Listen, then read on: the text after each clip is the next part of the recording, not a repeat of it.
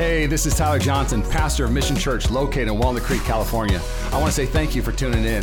I hope this podcast inspires you, encourages you, and helps you live the life God called you to live. Enjoy. If you're brand new, we're in a series titled Dream Again. Everybody say Dream Again. And really the purpose of this series, and I want to go a little bit longer in it because I really believe this, that when Jesus comes on the scene, he says you must be born again. And born again really is this amazing spiritual concept that even though we were born into this world, we were born broken, we were born into death, we were born into sin, and we're basically born into cursing. And so we must have a spiritual rebirth, and we must be born into blessing with a new identity, a new purpose, a new joy. And I believe that when you are born into that kind of promise, you're going to dream differently. Can I get an amen? And so I want to go to Hebrews 11, one of the most famous chapters in the Bible. Let's just start there. I don't have it on the screen because I'm going to read it fast. But it's just about faith. And here's what it says. Faith shows the reality of what we hope for. It is the evidence of things we cannot see. Through their faith, the people in the days of old earned a good reputation. I don't know about you, but I want a good reputation. Here we go. By faith, we understand that the entire universe was formed at God's command. It was by faith that Abel brought a more acceptable offering to God than Cain did. It was by faith that Enoch was taken up to heaven without dying. And it is impossible, everybody say impossible, to please God without faith. I think faith is a little important. We're starting to see this, yes? It was by faith that Noah built a large boat to save his family from the flood. It was by faith that Abraham obeyed when God called him to leave home and go to another land. It was by faith that even Sarah was able to have a child, though she was barren and was too old. She believed that God would keep his promise. It was by faith that Abraham offered Isaac as a sacrifice. It was by faith that Isaac promised blessing for the future to his sons Jacob and Esau. And it was by faith that Jacob, when he was old and dying, we're talking about Jacob today, when he was old and dying, blessed each of Joseph's sons and bowed and worshiped as he leaned on his staff. Stop. I don't know, but have you ever lost faith in anything? Just lost faith in something big time. I have lost faith in the DMV. Anybody else? Yes? I've lost faith in the DMV. If I have to go to the DMV, you can see it on my face. I count down the days. You can see it in my countenance. Like, tomorrow I got to go to the DMV. I don't know when I'm going to be back, everybody. You know what I'm saying? If I'm gone for 4 days, you know where to find me. I'll be at the DMV. I've lost all faith that I'm going to walk into the DMV and the people at the DMV are going to be like, oh, Tyler Johnson, you're here. We have a seat for you. Here's some water. Hey, we'll be with you in 1 second. So glad you're here. And we want to make sure this is the best experience. That's the opposite. It's like, take a number, sit there. We'll get to you when we want to get to you. And if we get to you before you die, you're welcome. But if not, whatever. Because you can't go anywhere else to get your license. I've lost faith in humanity on Black Friday. Yes. I don't even go out on Black. Who goes out on Black Friday shopping? Who are those people? Like the ones that say, like you literally risk your life because there are crazy people out there that will run you over and take a TV that's 40 inches big that is, for $200 for that day. It's $229 on all the other days, but on Black Friday it's $200. Save $20, everybody. I've lost faith in humanity on Black Friday. It's an interesting thing because when you lose faith in those things, it really doesn't change everything. I'll never forget, like, Rachel and I, we share chores like crazy, but I remember she washed my clothes one time. And I wash them sometimes, but I let her wash my clothes sometimes. We could throw them together. And I've lost faith in Rachel washing any of my clothes. I have. I just gotta be honest. I had one really nice, expensive sweater that somebody gave me when I was in LA. It was like a $500 cashmere black sweater. It was a gift, yes. I would never have bought it. But a cashmere sweater, if you've ever had one, I used to, until the moment, you feel like you're wrapped in a cloud. But what's nice about, and I love cozy. Cozy is one of the most important things to me. And so I remember I would put this nice black cashmere zip up thing on and I could dress it up, dress it down. It didn't matter. It was just one of my favorites. I'd preach in it once every 7 weeks, 6 weeks. It was my favorite thing to wear. And then Rachel washed it and dried it on high. And miraculously, it now fits her instead of me. And now Rachel has a new favorite cashmere sweater. Ever since that moment, that was about, I'd say 5.5 years ago, I've never let her do my laundry. Now, these are simple, silly illustrations of what happens when you lose faith in little things. But what happens if you really lose faith in God? What happens if you really lose faith in your future? Because if you lose faith in God, I wanted you to take care of my life, but I feel like it's ruined, so now I'm gonna take everything into my own hands. Just like I took my own laundry into my own hands. It's just laundry, who cares? But what about your life? There's this amazing moment in this movie called It's a Wonderful Life. And it's in A Wonderful Life where these angels are talking about this man named George Bailey. George Bailey has some friends. George is discouraged. He's having a hard time. He's over life. It's just the worst moments. And so he has some friends pray for him. And so in the movie, this angel orders another angel, it's time for you to get your wings. Go down. You need to help George Bailey. And the angel, before he goes, what's wrong with George? Is he sick? Does he have a disease? What's wrong? And the head angel's answer is so profound in this moment. He goes, it's far more worse than a disease or a sickness. George Bailey is discouraged. He's lost faith. And in the church today, if I could just be honest with you, I think a lot of people are discouraged. They've lost faith in their promise. They've lost faith in their purpose of why they're created. They've lost faith that tomorrow can be a better day. Duke University did a study recently. This just came out a few months ago. And I love it when secular studies prove Jesus right. It's my favorite thing. And basically they do this study and they show that people who have a belief in something, even in themselves to an extent, but they have their belief in something, they work harder and they're more successful in life.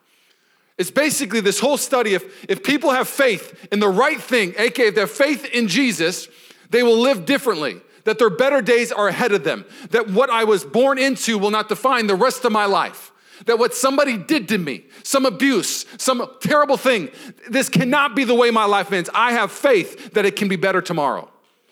It was by faith, it was by faith, it was by faith. Have you ever met a successful CEO that's just pessimistic? Like a big one, entrepreneur, like one that has taken something from selling books to maybe Amazon. They don't think in a negative, discouraged way. They believe that they can do anything. And that's a very secular thing to look at, but you need to understand something. Look throughout the Bible, there's not one person who did anything great for Jesus that didn't believe in Jesus. They didn't believe in his greatness. I cannot find you one case study where they did not believe in the greatness of God and they did something great for God. If you don't believe in the greatness of God, do not expect to do anything great for God. Do not believe in the power of God, do not expect to do anything powerful for God. The vehicle is faith. You better get in and enjoy the ride. If not, you can stand here discouraged, wondering why nothing is happening. God has sent you his word, he has sent you his Holy Spirit, and he still has angels today that want to come into your life and use all the resources of heaven to bring encouragement and not discouragement. Do you believe that today? Yeah. Come on. I just said angels in church, and a lot of people are like, what does that even mean? It's another sermon for another day. They're in the Bible. It's biblical. Relax. All right. Let's pray. Let's pray. We bow our heads. Lord, we love you. We love you. We love you. We thank you that your word is perfect. 66 books written over by over 40 authors, and it's our light. It's our lamp. It's the thing that directs our steps. And so, Father, today may we hear your word, and may it transform our heart. May it set us free from worldly expectations, and may we have heavenly expectations. May it set us free from worldly bondage, and may we have heavenly freedom. Yeah. And may my words fall to the floor, and may your words soar. We need you. We need you. And everybody said? Amen. All right, so we're going to talk about Jacob today, and I'm going to do 3 parts. Where it all began with Jacob, then we're going to do the story in between, and then where it all ended. Does that sound good? Because here's the fascinating thing what I read in Hebrews 11.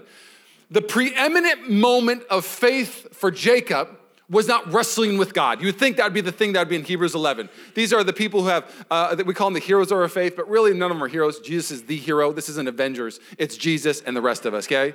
So, but we call them the heroes of our faith. We do. The Bible never calls them heroes. Jesus is the hero. Faith really is the hero in Hebrews 11, not the people. They're all flawed. They're all flawed.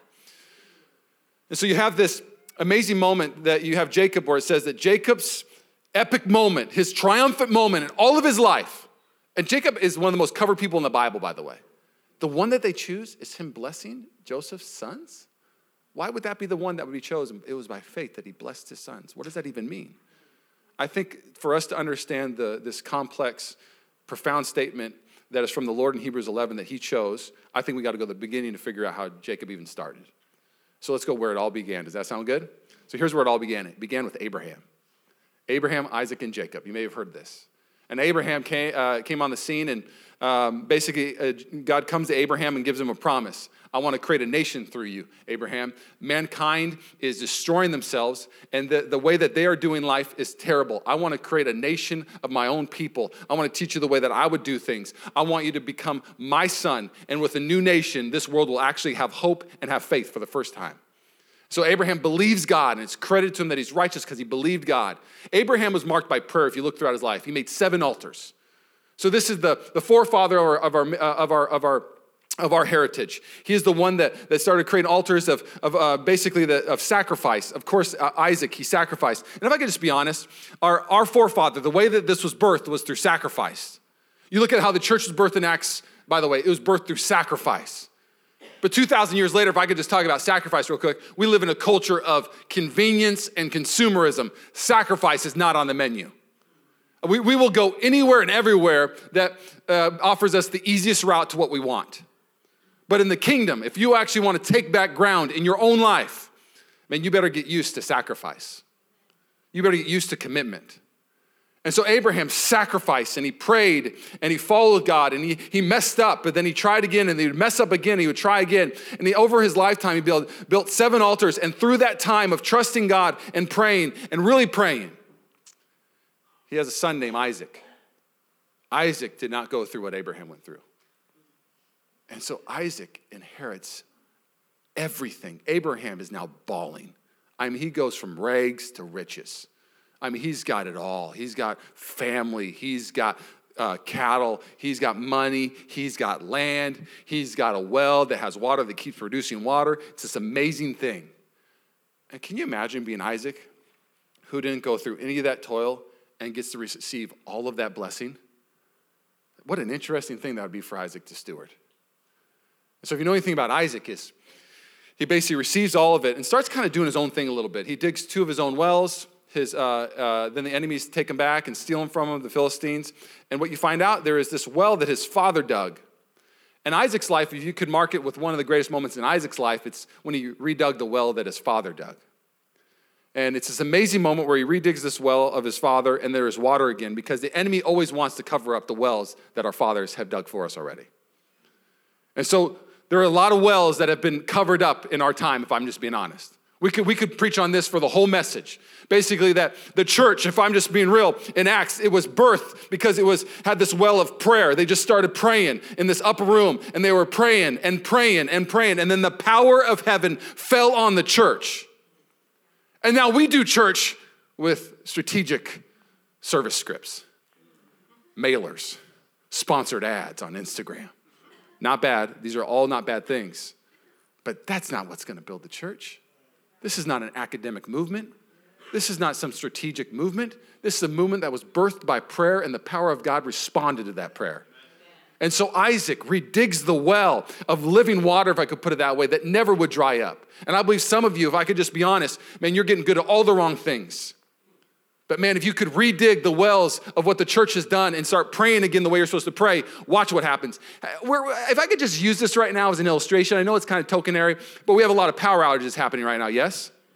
Well, it's a physical picture of what's happening in the region, but in the church, I believe that if we could actually see a map of all the power outages in the church, we'd be devastated. So many people trying to operate their life without the power of God. You need to redig the well.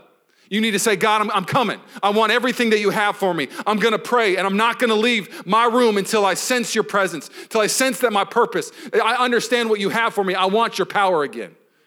Can you imagine trying to do something without the power of God? It would get discouraging, wouldn't it? You'd be discouraged just like George Bailey. Can you imagine trying to operate and flourish without a well that had living water? 4 weeks ago, I forgot to pay our power bill for 4 months. Came home and our water was shut off completely at our house. It's a terrible moment as a husband to your wife. Do you know that when the water is out, you can't take a shower, you can't flush a toilet, you can't do anything? It's out for 2 days. I called them, I was like, I just totally forgot. They're like, well, it's going to take them time to get out there. I looked at Rachel, I was like, I'm so sorry. I forgot. I forgot to pay, and I'm the bill guy, I pay all the bills. And I never forget to pay our bills, but for some reason, things got so busy, I forgot to pay our water bill. So I just had this red door hanger on my door. I say, you ain't got no water no more because you ain't paying your bills, man. Cold-blooded. I was like, oh my gosh. And if I'm just being honest, some of you got too busy that your water's been turned off. You've gotten so busy doing everything else. The only problem is that we don't have a red door hanger that tells us, hey, you need to start going back to the things that you're supposed to be doing. This is a responsibility of your life. So that's Abraham and Isaac. So let's get to Jacob with 22 minutes left. Okay, here we go. So now Jacob's on the scene, and Jacob and Esau are born. Esau is the oldest, and this is a big deal during these times that the firstborn son would get a double portion. The firstborn son is the most valued. The firstborn son is the most important. The firstborn son is the celebrated one. The authority is given to the firstborn son, everything. And Jacob is not the firstborn son, but man, he desires to be the firstborn son. He wants this thing called the blessing. Now, in our culture, we don't get this. We don't understand. What do you mean you want the blessing? What does that mean? We hear things like this, achoo, God bless you, thank you. And we hear just these tokenary, oh, be blessed. Oh, the blessing meant way more than just a simple God bless you after somebody sneezed. The blessing was the ultimate thing that your soul desired. A blessing was your father, somebody who you held at the highest esteem, giving you the greatest value. It was somebody that you held at the highest esteem, giving you everything that you needed inheritance-wise to succeed in life. And if I'm being honest, I think today that we all desire the inheritance of the firstborn son, of the firstborn. We desire to be valued. We desire to get this endorsement from the ones that we value most.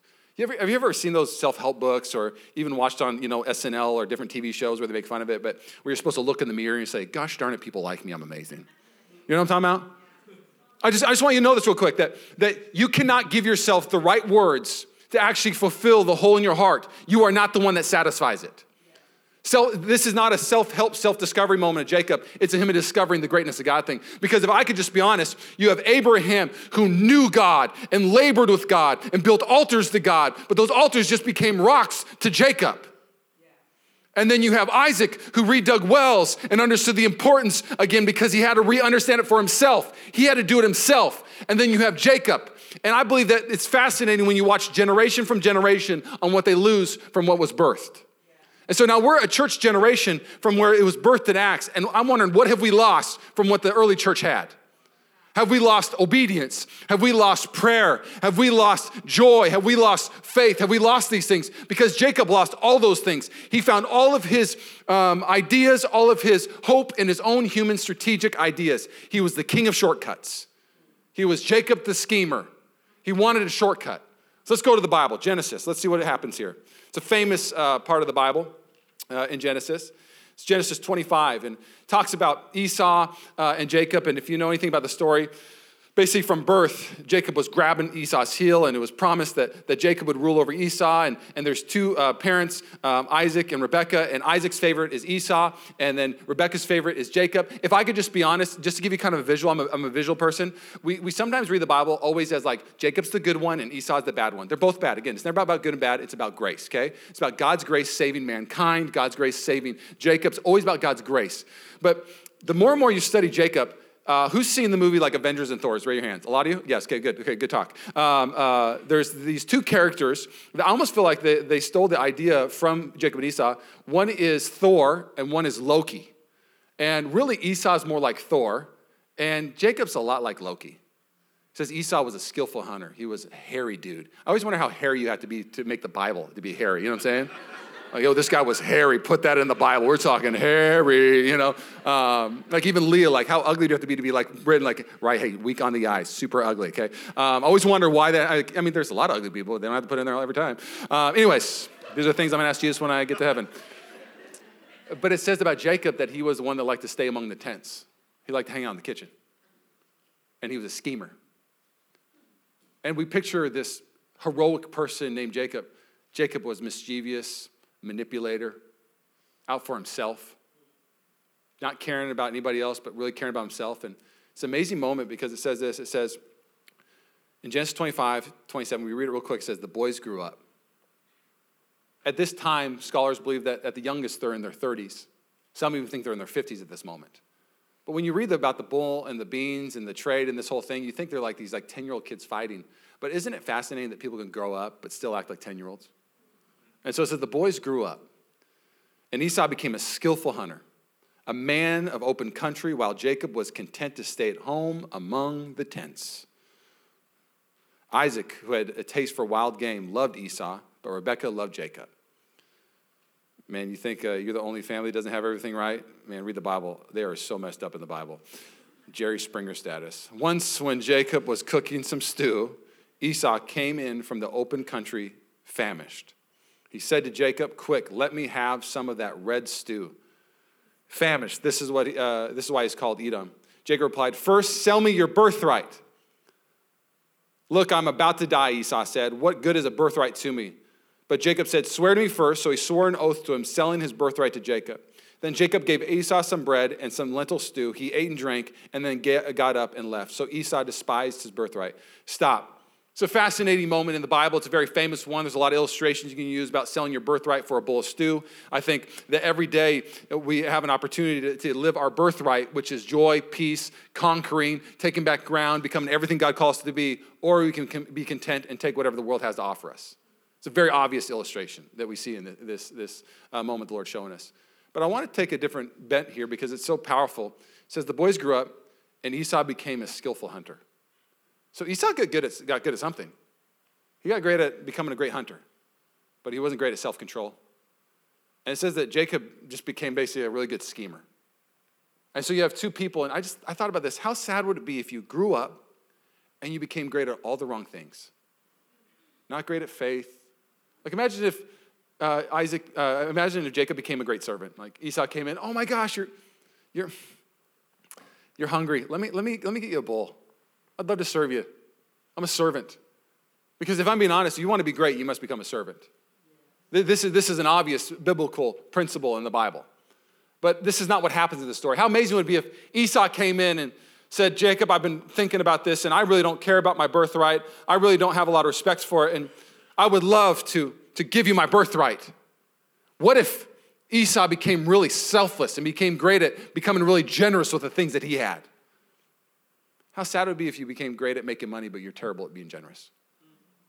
How sad it would be if you became great at some craft, but you were terrible at community. How great would it be if you got everything you wanted, but then you actually lost everything you needed? This is what's happening in this moment. They grew up and had actually nothing they needed. And so my prayer for you is, as we look at this is we're going to go on a journey with Jacob, and it takes Jacob's whole life to really find out where he can actually find victory. I believe the Bible is a gift to us that we don't have to take our whole life to figure out where we find victory. We don't have to fight our whole life to find out where we find our value and our purpose. Let me show you this. So we're going to go basically, can I share the story of Jacob, the whole thing? I'm just going to go off on it. Does that sound good with you? So Jacob steals his birthright, and then later on in the story, Jacob and Esau are a little bit older now, maybe in their 40s, and Isaac's favorite is Esau, and he's in his early hundreds, like 120 years old, let's say that, around 120, 130. And if I'm being honest, you can tell Isaac wants Esau to get the birthright. There's this promise that Jacob's going to be the one that gets it. You can tell even the father, Isaac, does not want Jacob to get it because he lives for another 60 years. He goes, I'm about to die. I want to give my blessing away. 60 years is a long time before you die. So it's kind of fascinating when you actually look at the context of what's happening here. So now his vision is starting to get impaired with old age, but Isaac says, man, I want to give my birthright to Esau. So he asks Esau, go and hunt, bring back some food, and cook me some of that game, one of my favorite meals. And so Rebekah hears this, and instead of trusting that what God promised, because God promised that Jacob would be the one that would inherit the birthright. He would inherit the inheritance, the value, everything that comes with the birthright. They did not trust this promise. Well, God, doesn't look like you're actually taking care of it. I'm going to bring it in my own hands. So here's what they do. They take Jacob, they dress him up in some hairy clothes. Again, how hairy was Esau? We'll find that out when we get to heaven. But he's in some hairy clothes. And then Rebekah makes this meal that's just like the one that Isaac wants. And he comes in, dressed up like Esau, and says, Father, it's me, Esau. Now, Isaac's kind of saying, hold on a second, you say you're Esau, but you sound like Jacob. Is it really you? And he goes, yes, it's me, it's Esau. And what a silly thing to do, to dress up in a costume to get a blessing. What a silly thing to be an imposter, to have somebody say, okay, I want you. But if I'm just being honest, I think a lot of us dress up in certain ways and portray something completely different so we can hear from somebody, good job. You're amazing. I want you. Because if we showed people the real us, would anybody want to date us? If we show people the real us, would they even want to come to the church that they pastor? Would they actually want to be in the small group that they're in?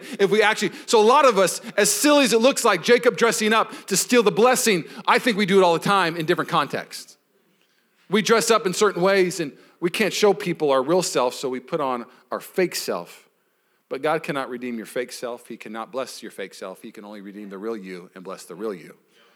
And so Jacob dresses up in there, and it's this moment where the father's still kind of like, I don't think it's you. I just, okay, you know what, come and give me a kiss. It's like the last test for the son to give the father a kiss on the forehead. And and this is where it's, I think, the most sad moment of this whole story is Jacob goes and kisses his father on the forehead. And because he's got this hairy clothes and he smells like the outside, because Jacob would have been the guy who was manicured in the tents, probably had his hair shampooed really well, a lot of product. Literally, like, this is the way, like, he would have been Loki, like, you know, just like, you know, looking all fresh and clean. And Esau would have been the one that smelled like the outdoors. And so he kisses him, and the father says, the aroma of the outdoors. Oh, my son Esau. And can you imagine being Jacob and seeing the joy on a father's face for somebody else and not you? It's the saddest moment to me. He's like, okay, it must be you because you smell like the son. That's my favorite.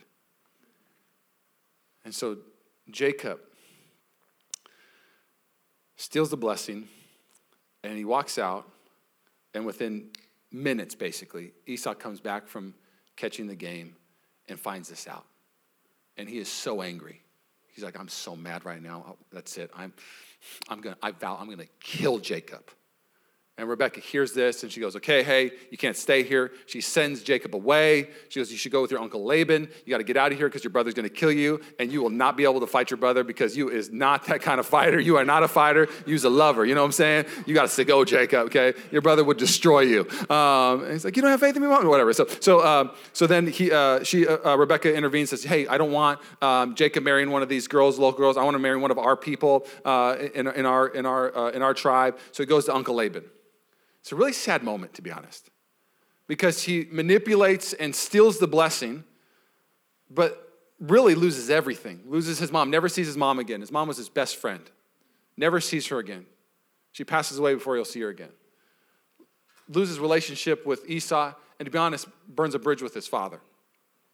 So he goes on, and he goes to his uncle Laban, and this is where it's interesting. When you don't have the affirmation from the father of all fathers, Jesus, you start to have these wants that you think will satisfy you. And so it's kind of this, like, we always read the Bible in Hollywood eyes.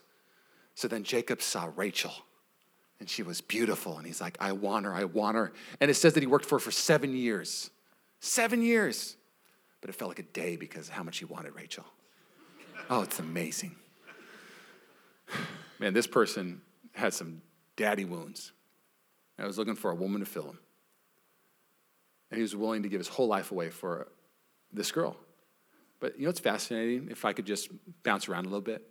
He gets Leah, which is, dad tricks him, and has him marry Leah instead because they had a party for the wedding. Goes in, and he's like, hey, this ain't Rachel, this is Leah. And Leah's the older sister.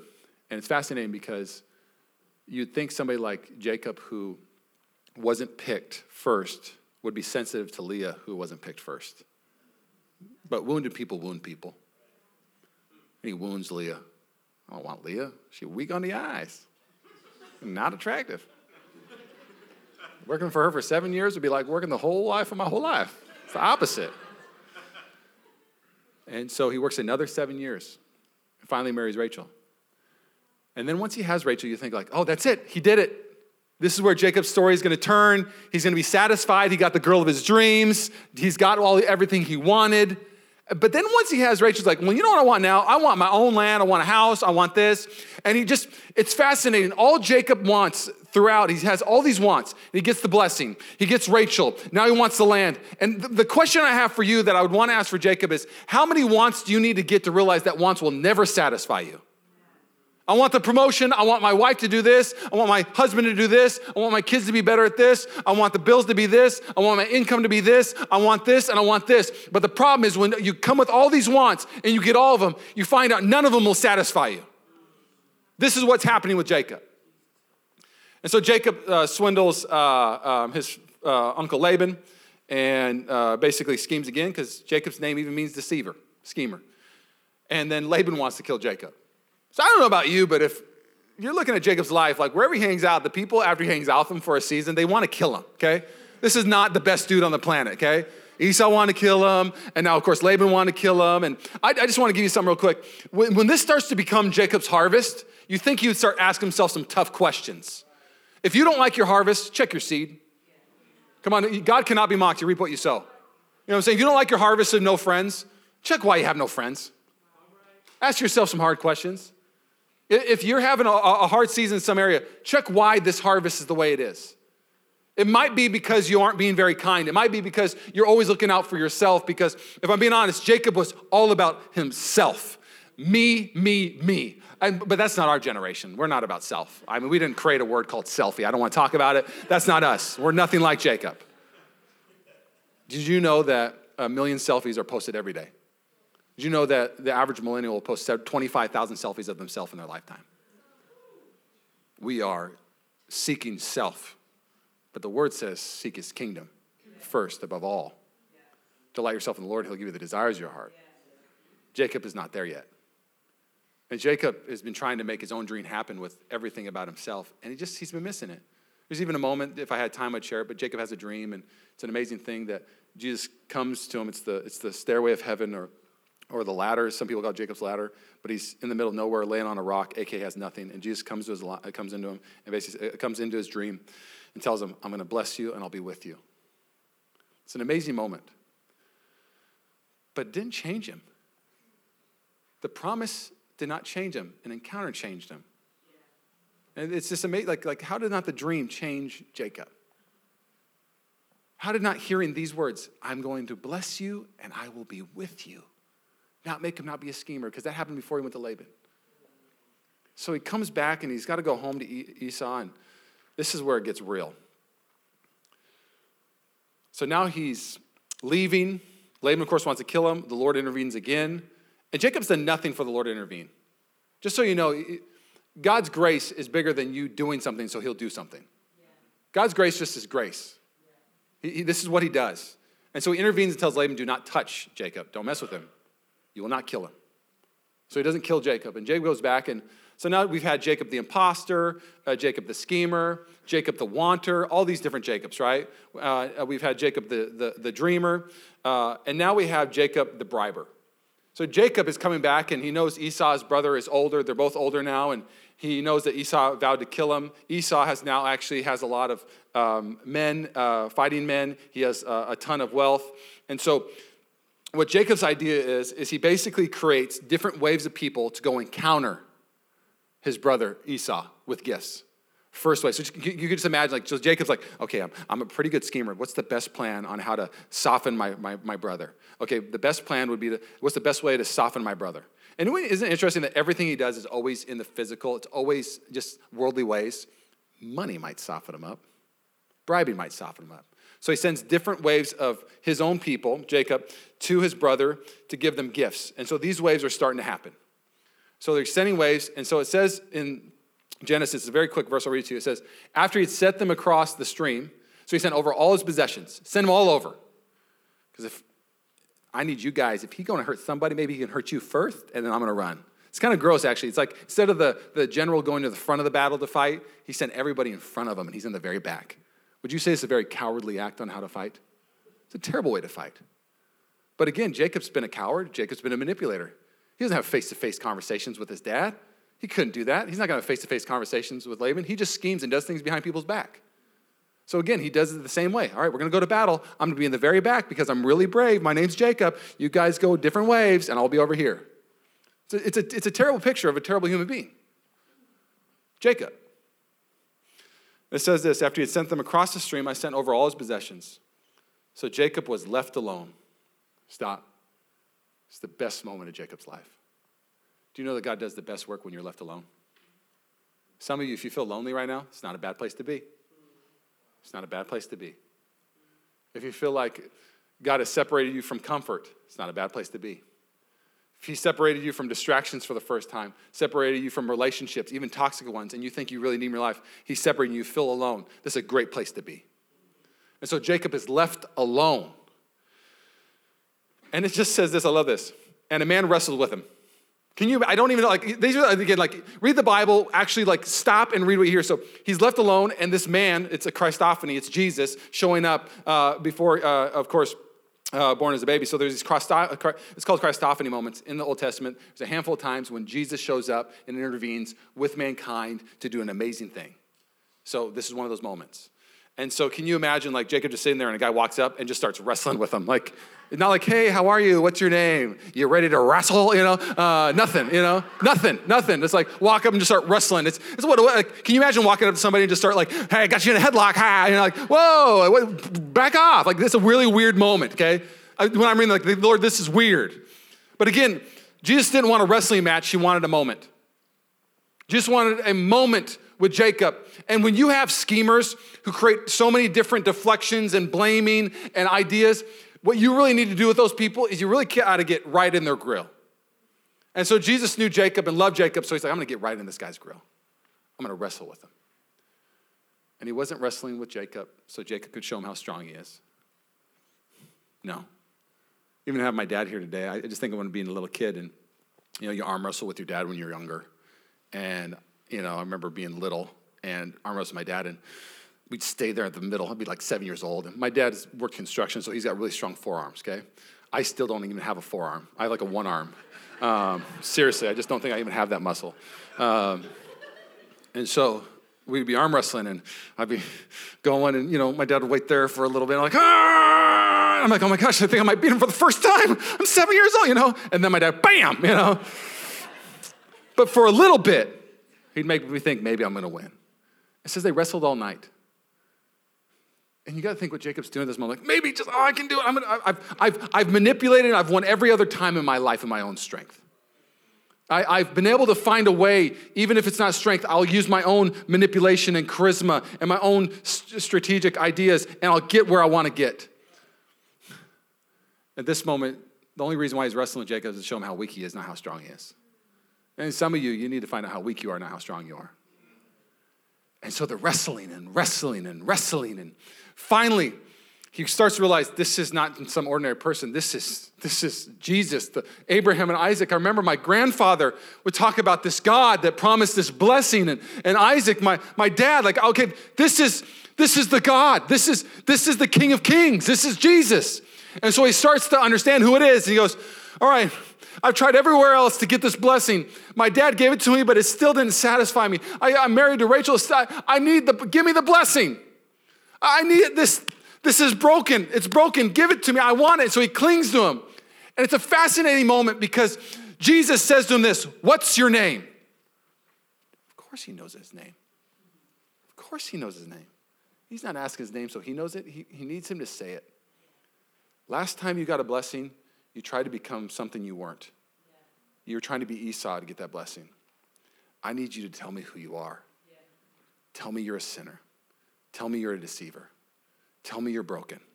Say your name because that's what it represents. Deceiver, schemer. My name is Jacob.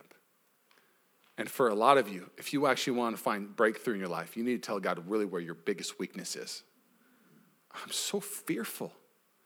I'm so angry at my childhood. I'm so angry at my spouse right now, God. This is where I'm at, and I'm weak, and I don't know how to fix it. Lord, I'm so selfish. I find my comfort in money, God. You got to say these things to your God, or else he'll never actually be able to enter into those places. So once he says his name, Jacob, this is an amazing moment. He goes, no, your name is not Jacob. You are now Israel, Prince. I invite the worship team to come up. And everything right there changes. And can I just be real? This is one of those most powerful moments when I was looking at it, is you had Jacob the imposter, Jacob the schemer, Jacob the blackmailer, dealer, taking advantage of Esau, Jacob the wanner. You had all these Jacobs. And at this moment where Esau might kill him, you maybe think that what needs to happen here is God needs to get rid of Esau because Esau is the enemy. Esau is not the enemy. Jacob's the enemy. God needs to get rid of Jacob and replace Jacob with Israel. And some of you need to understand something. You think something needs to be removed. Well, it's just always, every time I get in a small group, people you don't get, people. Oh, every time I start dating men, you just don't get men today, or you just don't get girls today or whatever it is. No, you don't need to get rid of those people. You need to get rid of the way that you see life. He needed to get rid of Jacob and replace it with Israel. And my prayer for you today is there's some things that God needs to get rid of in your life and replace it with himself. He needs to get rid of anger and replace it with joy. Get rid of selfishness and replace it with selflessness. And the only time that happens is actually when we actually come to the Lord as vulnerable as I'll get out, and let them know exactly where we're at. Is this making sense at all? So let's get to the last point. It's 10:15. We're doing great. All right, I got 5 minutes. You get to hear the conclusion. You're welcome. You'd be like, that's the message. Sorry, what happened? I don't know. So now you have this new human named Israel. And if I'm being honest, I think a lot of us wish we could have a new identity, a new beginning, just a fresh start. Our culture calls it midlife crisis. It's where we want a new start in the middle of our life because we didn't like the way the first one went. And so we have a midlife crisis, and then we go try to have our own born-again, dream-again kind of life. And that never works out. So now, Jacob, we're going to call him Israel now because this is his new name. Israel is about to bless Joseph's sons, Ephraim and Manasseh. And Manasseh is the oldest, and Ephraim is the youngest. And here it comes again. The oldest son and the younger son. Now, Joseph brings both sons in, and you think it's a really cool moment that he brings in Ephraim. But if I'm being honest, Ephraim is just there for might as well be furniture. He doesn't even, right hand is the important blessing hand. He's going to put Manasseh at the right hand of Israel, Jacob, and he's going to put Ephraim at the left hand. And the right hand's where the blessing comes. Double portion. You are the most important. You are so valuable. Your life's going to be used to do great things. And then for the second one, it's like this. Thanks for being here, buddy. Tap, tap. You're so great, Ephraim. Thanks for showing up. That's all the left hand's really for. It's like, you're good kid. Good kid. You're going to be a good husband one day, maybe. We'll see what happens. And you got to imagine this again, Joseph's sons, and they know what's happening. This is the moment. They might have even got suited and booted for this moment, walking in. And can you imagine maybe Ephraim, leading up to this moment, walking in the room, going to his dad, Dad, do you think there's any way that I could have the blessing? Do you think I could have a great life? Could I have the great life that Manasseh's I want Manasseh's life. His is going to be the great life. Mine's just some discard in our culture. Is there any way that I can have the great promise for my life? He could be begging, please, Dad, please, I'll do anything. I'll take out the garbage for the rest of my life. Can I have that blessing? And Joseph would just say to Ephraim, you're born wrong. Can't have it. What do you mean I was born wrong? You weren't born first. And if I'm being honest, we were all born wrong. The Bible says we were born into sin.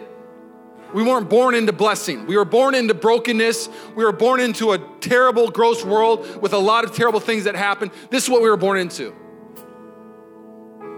And so he brings his kids up. And it's an amazing moment because Joseph is leaning on Jacob's leaning on his staff, Israel. I got to read it to you. It's too good not to read. It's in verse 17. When Joseph saw his father placing his right hand on Ephraim, his head, he was displeased. So he took hold of his father's hand to move it to Ephraim's head, to Manasseh's head. Joseph said to him, no, my father, this is the one of the firstborn. Put your right hand on his head. It's a lot of, right hand, left hand, put it here. And again, if you read past it, it's just a lot of confusing things. But what the picture, if you actually understand what he's saying, is he's leaning on his staff, which is another powerful thing. Because in the wrestling match, Jacob's hip gets thrown out of socket, so he has to limp for the rest of his life. His walk changes. And that staff is that remembrance of that encounter with God. It's a powerful thing. That staff reminds him of God and how great he was, that he would encounter him in that moment, not deserving it, but it would change his life. So he's leaning on the staff. Just a really powerful, profound moment. And instead of blessing Manasseh, he crosses his arms.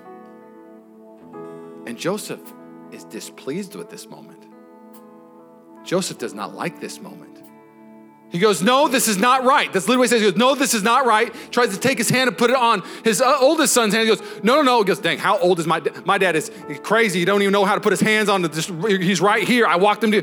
He goes, no, I know what I'm doing. And this is the moment in Hebrews 11 that says, it was by faith that Jacob blessed both sons. Why would that be the big moment? And what Jacob is doing is saying, this system is broken. Our culture is broken that only one kid gets the promise. Only one person gets to be valued. Only one person gets all of the understanding of why they were created, and the rest of them are just discarded. This can't be the way it is. And my friends, if I could just be honest with you, what happened on the cross is that the Father crossed his arms and Jesus willingly said, I will take the back seat, and Tyler and everybody at Mission Church, they can be the firstborn. Put your hand on them and bless them. It's the picture of the gospel. This is a profound moment.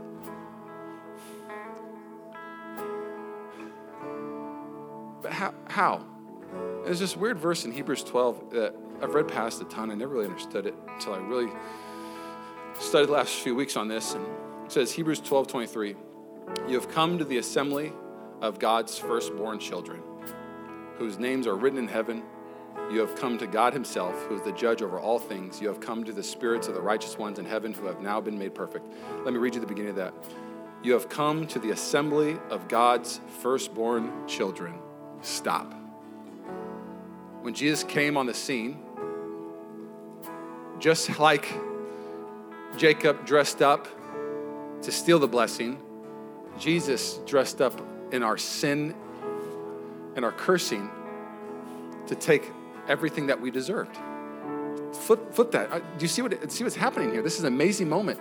Jesus became sin, who knew no sin, so that we could become righteous. He's the better Jacob. Jacob came to steal. Jesus came to give. And so if you're in the house today, I want you to hear something real quick. The number one thing desired in our culture today, they do polls all the time. It used to be money and health. Now it's fame. The number one thing in our culture is fame. And I believe this. I believe the reason why number one thing in fame is simply this. Because the firstborn, everybody knows the firstborn. The firstborn has all the fame. The firstborn has all the value. The firstborn has all of the things that everybody wants.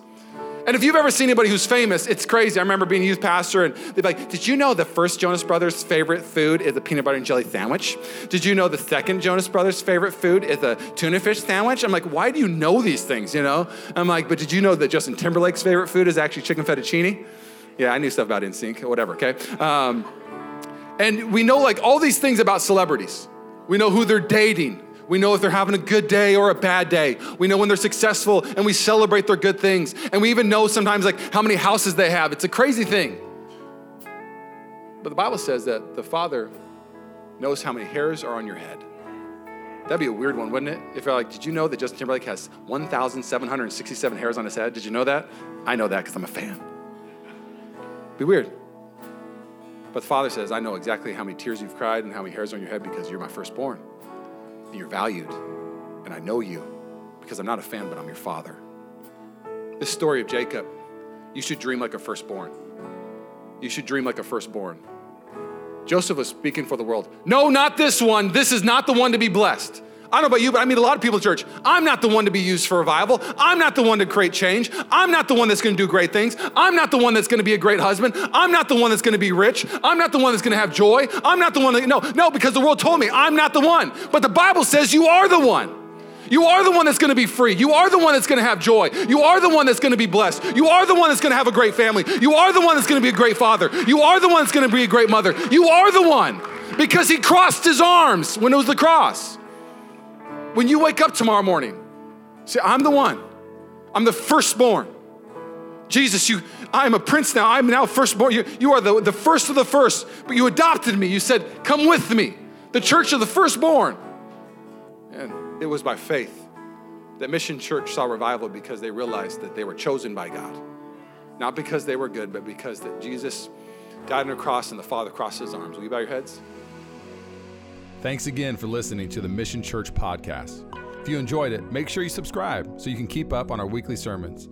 If you're in the Bay Area, we would invite you to come join us on Sundays. You can find all the details on our website at missionchurchca.com. Again, thanks so much for listening, and we hope to see you soon.